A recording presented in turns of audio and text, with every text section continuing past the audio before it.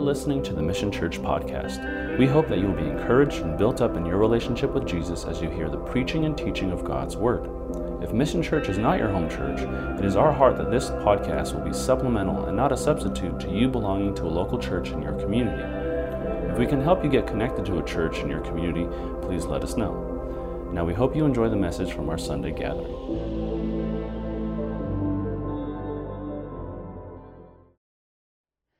Hey, what's up, Mission Church? My name is Travis, and I serve as the pastor of preaching and theology here at Mission. If you got a Bible, go ahead and open up to Matthew chapter 6. If you don't have a Bible and you would like to follow along, check out the screen below. You can follow along there. Now, this morning we're going to continue our teaching series through the Lord's Prayer that we've called Pray Like Jesus. Over these last few weeks, we have been going verse by verse through the Lord's Prayer in Matthew chapter 6, learning from Jesus how you and I are to pray. We saw in week 1 that we are to pray to God as Father. We saw last week that we are to pray for His kingdom and His will to come in our lives. And this week we are going to see that we are to pray to God for daily bread. Now, for you and me to ask God for daily bread is an emphatic declaration that you and I are not self-sufficient, autonomous human beings, but rather we are always dependent upon others, upon God throughout the various stages and ages of our lives. Many of us know that when children come into this world, they are not self-sufficient.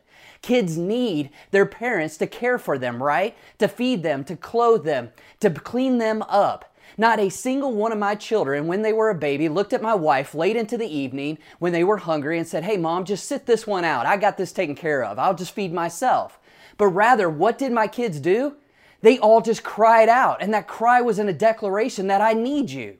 As they get older, sure, they're able to take care of their needs, but they still need people. They are still dependent upon others to teach them to read and to write and to drive.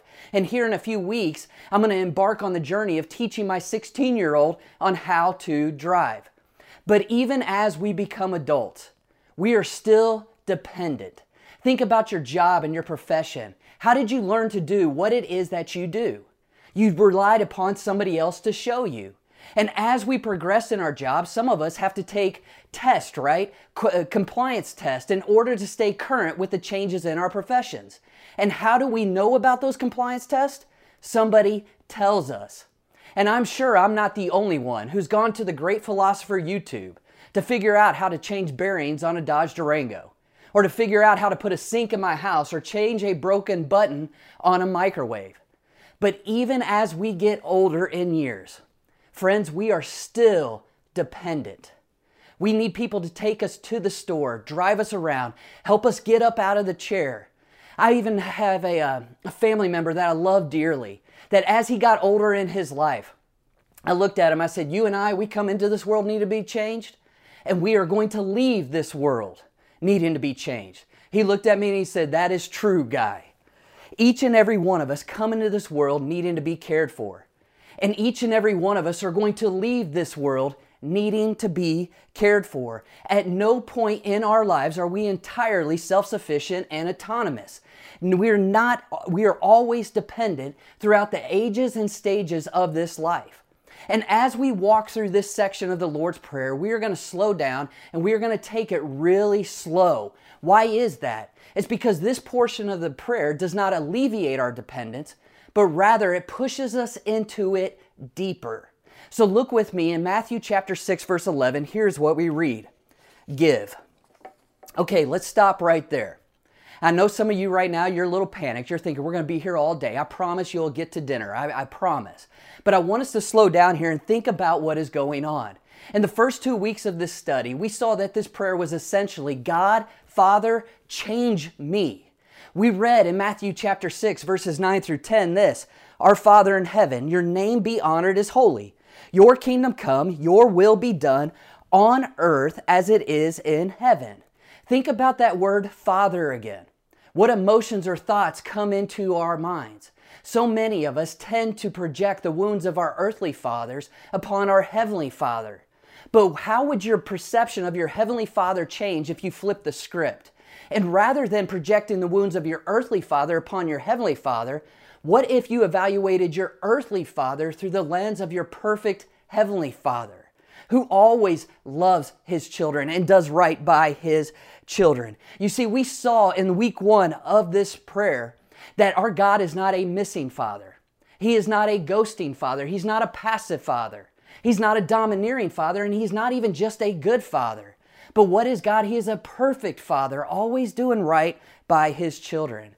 You see, the Scriptures speak much of the Father's generosity. And right here we saw that our Father that we pray to is a Father that what?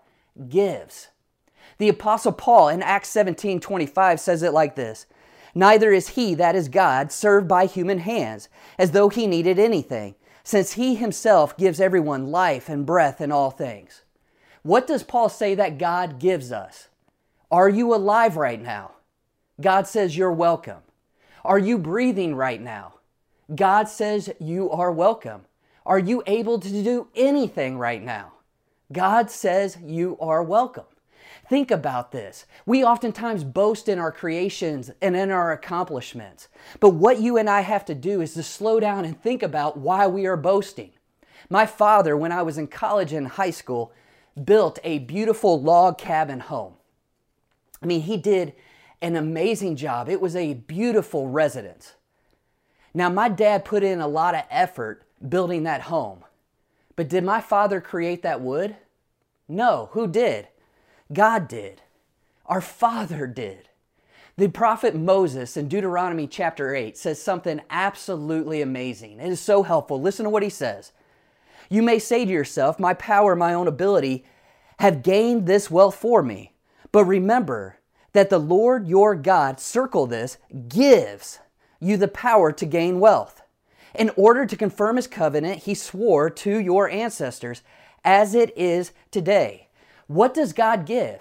He gives us the power and the grace to do anything. Mission, the truth of God being a Father of all those who trust in Jesus completely saturates every aspect of this prayer. We pray, "Our Father in heaven, bring honor to your name. Make your kingdom come and your will be done in my life." And now we are praying, "Father, give." Think about the progression of this prayer. We pray for our Father to honor His name. We pray for our Father to bring His kingdom and will into our lives. And now we request that He gives us what? I would argue that we request God to give us that which will continue to bring honor to His name, and that which will continue to point to His kingdom and His will in our lives and in our world. One of my favorite preachers by the name of Tony Evans says it like this: "Once we align ourselves with God's program, that's where our requests come in." Think about what you ask God to give you. Does it acknowledge your dependence upon Him? Does it bring honor to His name? Does it point to His kingdom? Or does it take you away from Him and His kingdom? The other night at our house church, we were talking about God sometimes answering our prayer requests with a no. And why does He do that? Because He's a killjoy and because He's mean? Not at all. I shared this analogy with them, and you might have heard me use this before. But let's say I'm at a coffee shop and I strike up a conversation with another woman in that coffee shop. As we sit down and talk, we make plans to go out to dinner later this week. I come home from that meeting and I look at my wife and I say, "Jess, you know I love you. You know I adore you. But I got into this conversation with this woman and we got plans to go out to dinner later this week. If you love me, you will give me that chance, right? You will give me that opportunity to go." What do you think my wife would do? She would punch me in the stomach. Why is that? Because she hates me? No, because she loves me. She doesn't want anything to come into my life that would take me away from her. And how often do you and I ask our Father for things that would take us away from Him? How often do you and I ask our Father to give us things that would push us away from Him and His kingdom? No loving father would give their child the keys to their truck so that they could take it around the block when they're 3 years old. No loving father would give their 3-year-old child a fork to stick into a light socket. Jesus in Luke chapter 11 says it kind of like this: "What father amongst you, if his child asked for bread, would give him a snake? Or what father amongst you, if your child asked for an egg, would give him a scorpion? Yet if you, who are evil, know how to give good gifts to your child, how much more so will your Heavenly Father give the Holy Spirit to those who ask Him? So often when I pray and I ask God for requests, ask God to give me things, I will add on to that prayer, so that. The so that qualifies that prayer. It helps me to see the purpose behind that request. When I was 16 years of age, I vividly remember praying for God to give me a 66 Mustang. Now, why do you think I prayed for God to give me a 66 Mustang? So that honor would come to His name? So that His kingdom would advance? Absolutely not. I asked God for a 66 Mustang to honor my name and to advance my kingdom, right? Yet as our family began to grow and more kids were coming into our family by God's grace, and as the church my wife and I were a part of was growing, I remember us praying for God to expand our house, to give us a bigger house, so that what? We could provide a place for our kids, but so that we could host people in the church, in our home, and continue to share with them about Jesus. In 1 John 5:14, the Apostle John says this, "This is the confidence we have before Him. If we ask of Him anything, according to His will, He will hear us." Do you see the difference? That we ask God for things according to His will, not our will. We ask God for things that will honor His name, not us. We ask God for things that will advance His kingdom, not ours. And our Father is so generous because He knows what we need before we even ask. But notice the second word in this prayer. We don't pray, "God, give me." Rather, we pray something else. Look at Matthew 6:11b. It says this, "Give us." Many of us expect Jesus to instruct us to give me. Yet what does Jesus say? No, pray, give us. And who is the us? It's other Christians. You see, God is not just your Father. God is the Father of all of those who trust in Jesus. God is your Father. Jesus, the Scriptures speak of, is your older brother. And other Christians are what? Other Christians are your brothers and sisters in the family of God. In my home, I have 3 children. Now, I have a personal relationship with each one of those children, and each one of those children have a personal relationship with me. Yet how ridiculous would it be for one of those children to go up to another one, their brother or sister, and say, "That's not your dad. That's my dad. That's not your dad." We would look at them like they are absolutely crazy. Yet Jesus in this prayer does not say, "Pray to my Father," as if it's just your Father and my Father, but rather, what does He say? Pray to our Father in heaven. And think about the good news this is for many of us in this room. Think about the good news that it is for many of us who are tuning in right now. In the ancient world, children had no rights, and oftentimes their quality of life was determined upon the character of their father. And if their father didn't want them, or if there maybe was a disability in that child, that father could abuse that child, beat that child, and sell that child into slavery. The only hope for that child was for a good, loving, and powerful father to come into that place and to adopt them into their family. And what Jesus tells us in John chapter 8, verse 44, and what Paul tells us in Ephesians chapter 2, they say of non-believers that they are of and walking in the footsteps of their father, the devil. And I know as you hear that, some of you get upset. But you need to understand something. I'm like a mailman delivering the letter. I didn't write it. And what did Jesus and Paul say? That all of those who aren't trusting in Jesus, all of those who are not following their Father God, Heavenly Father God, are following their father, the devil. And think about what type of father the devil is. He is an abusive father, beating down his children, not building them up. Yet the moment we become Christians, we have God as our Father who spiritually adopts you into His family called the church. And the moment you trust in Jesus, God becomes your Father, Jesus becomes your big brother, and other Christians become your siblings. Imagine with me a child who's in an orphanage. They are there. They are rejected. They are forgotten. They are unwanted. And then one day, a powerful, loving, gracious man walks up to that child and says, I want you. You are going to come into my family. With that, that father adopts that child, takes him home, and what does he do? He introduces him to other children that he has adopted who are now that child's siblings. That is what God has done. He has become your father and given you the right to be his child and given you a family to belong to called the church. In this prayer, we ask God to give, but we don't ask God to give to me, myself, and I. We pray for each other. Why? God wants us to be connected to him, but he also wants us to be connected to his family. We pray for ourselves, but we also pray for our other brothers and sisters in Christ. Many of us who are tuning in right now online, and many of those of us who are just basically watching from some other means, what you got to hear me, just hear me. God is building a family. There is no such thing as a Christian who is connected to God as their father, but is not also connected to God's family. There is no such thing as a churchless Christian in the Bible. We are not self-sufficient, autonomous Christians.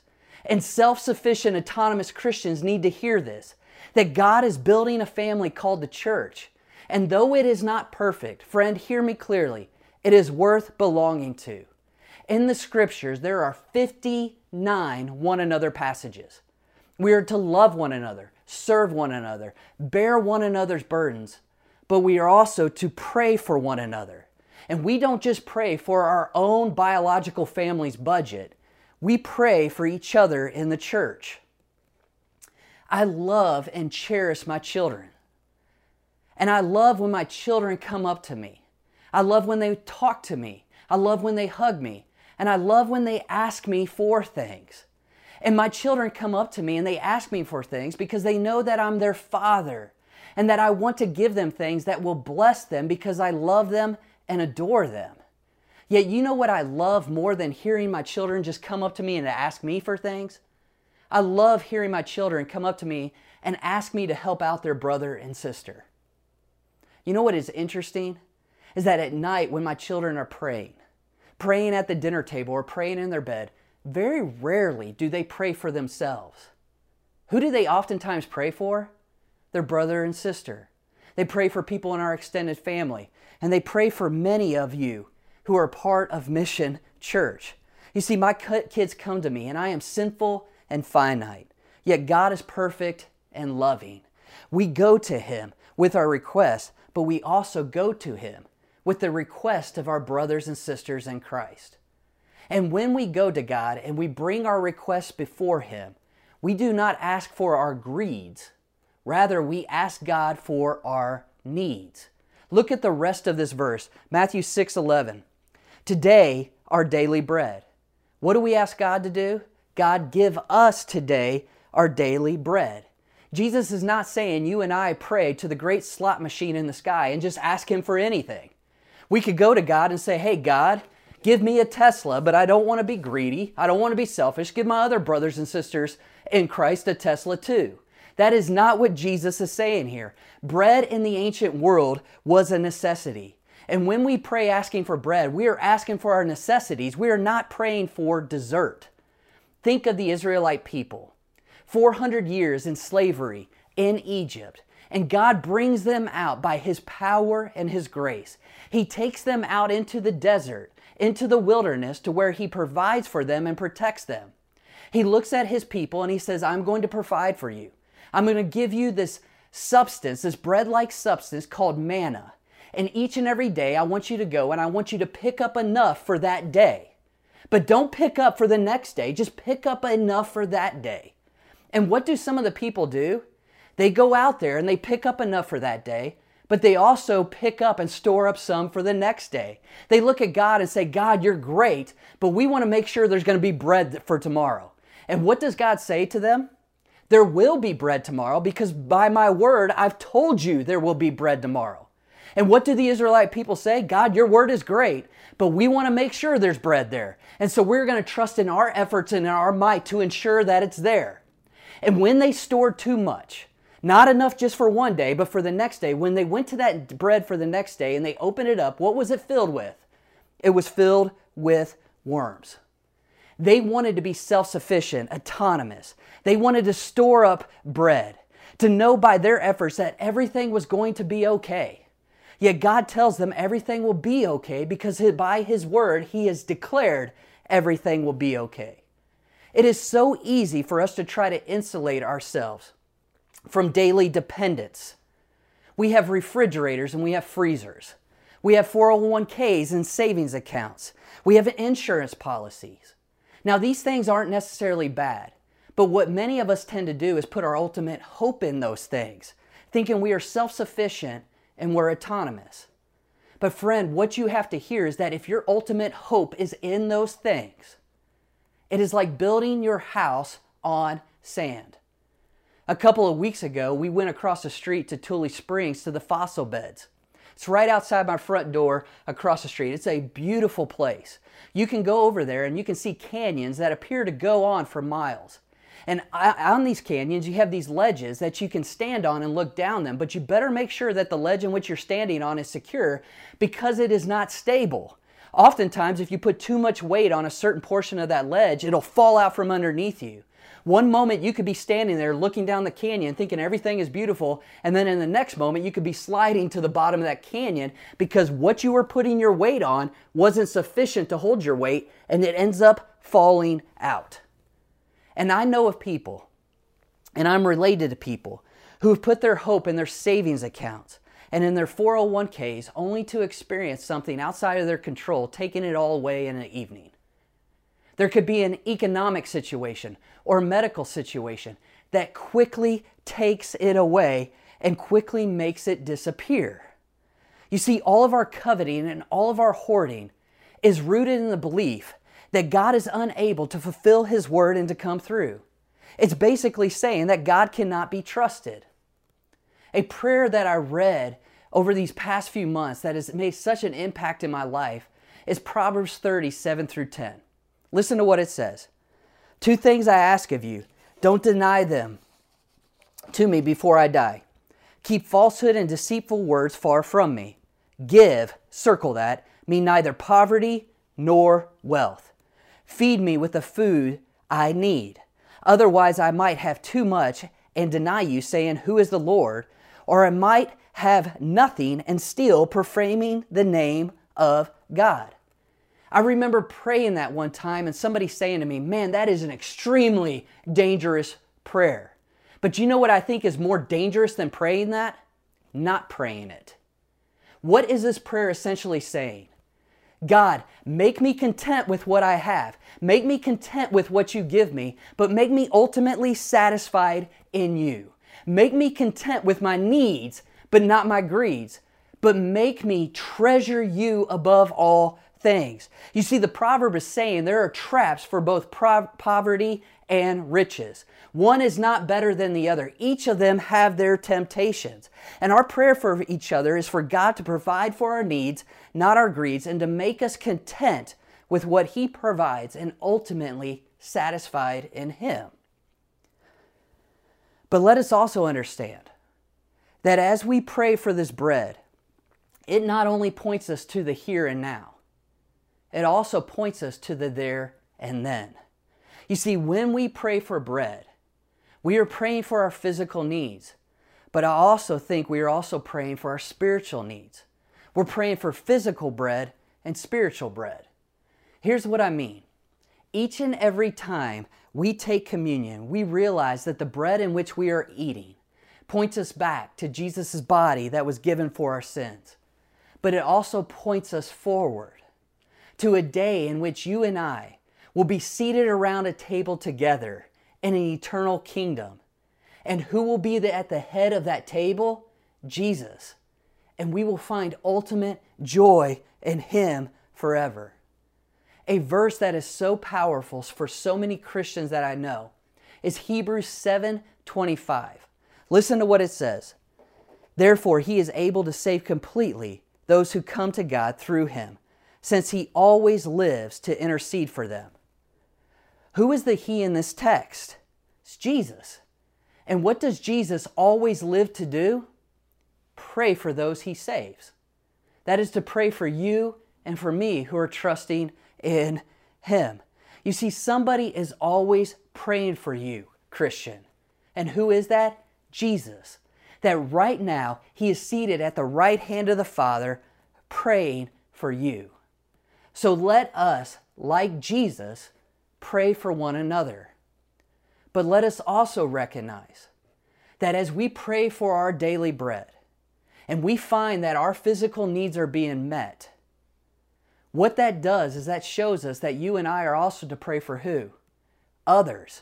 And if we have daily bread, and we see another brother or sister in Christ, and they don't have daily bread, then what that should do is loosen up our hands to be generous and to provide for their needs as the family of God.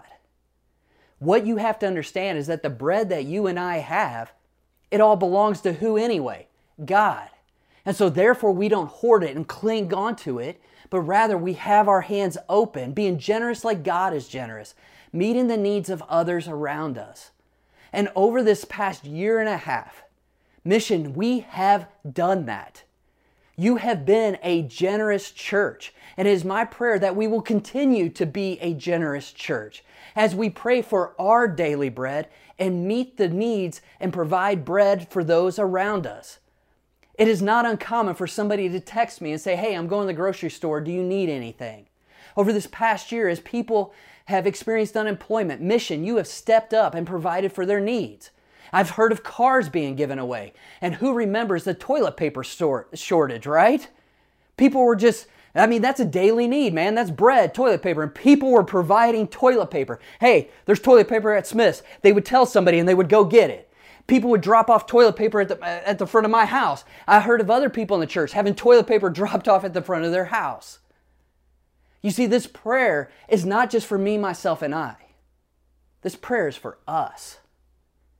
And so, Mission, let us be a church that realizes we are not self-sufficient, autonomous human beings. That we are completely dependent throughout the ages and stages of this life. Dependent upon God. And also dependent upon one another. Give us this day our daily bread. I pray that for you. I pray that for me. And I pray that for our church as a whole. God, provide for our needs, not our greeds. Make us sufficient in you. Make us treasure you to find ultimate satisfaction in you, not the things of this world. And God, provide us with that which honors your name and points to your kingdom for your glory and our joy. Let's pray. Father, we love you and we thank you so much for this prayer. A prayer that just radically takes out any foundation that is faulty.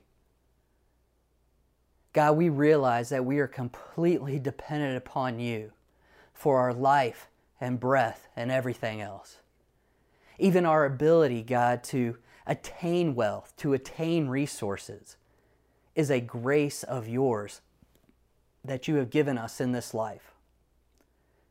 And so, Father, we do want to pray more like Jesus, who right now is seated at your right hand, interceding on behalf of those he has saved.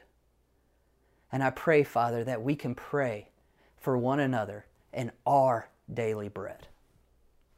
God, we ask you to do all of this in our hearts and our lives for your glory, our joy, and the good of others. We pray all this in your name. Amen.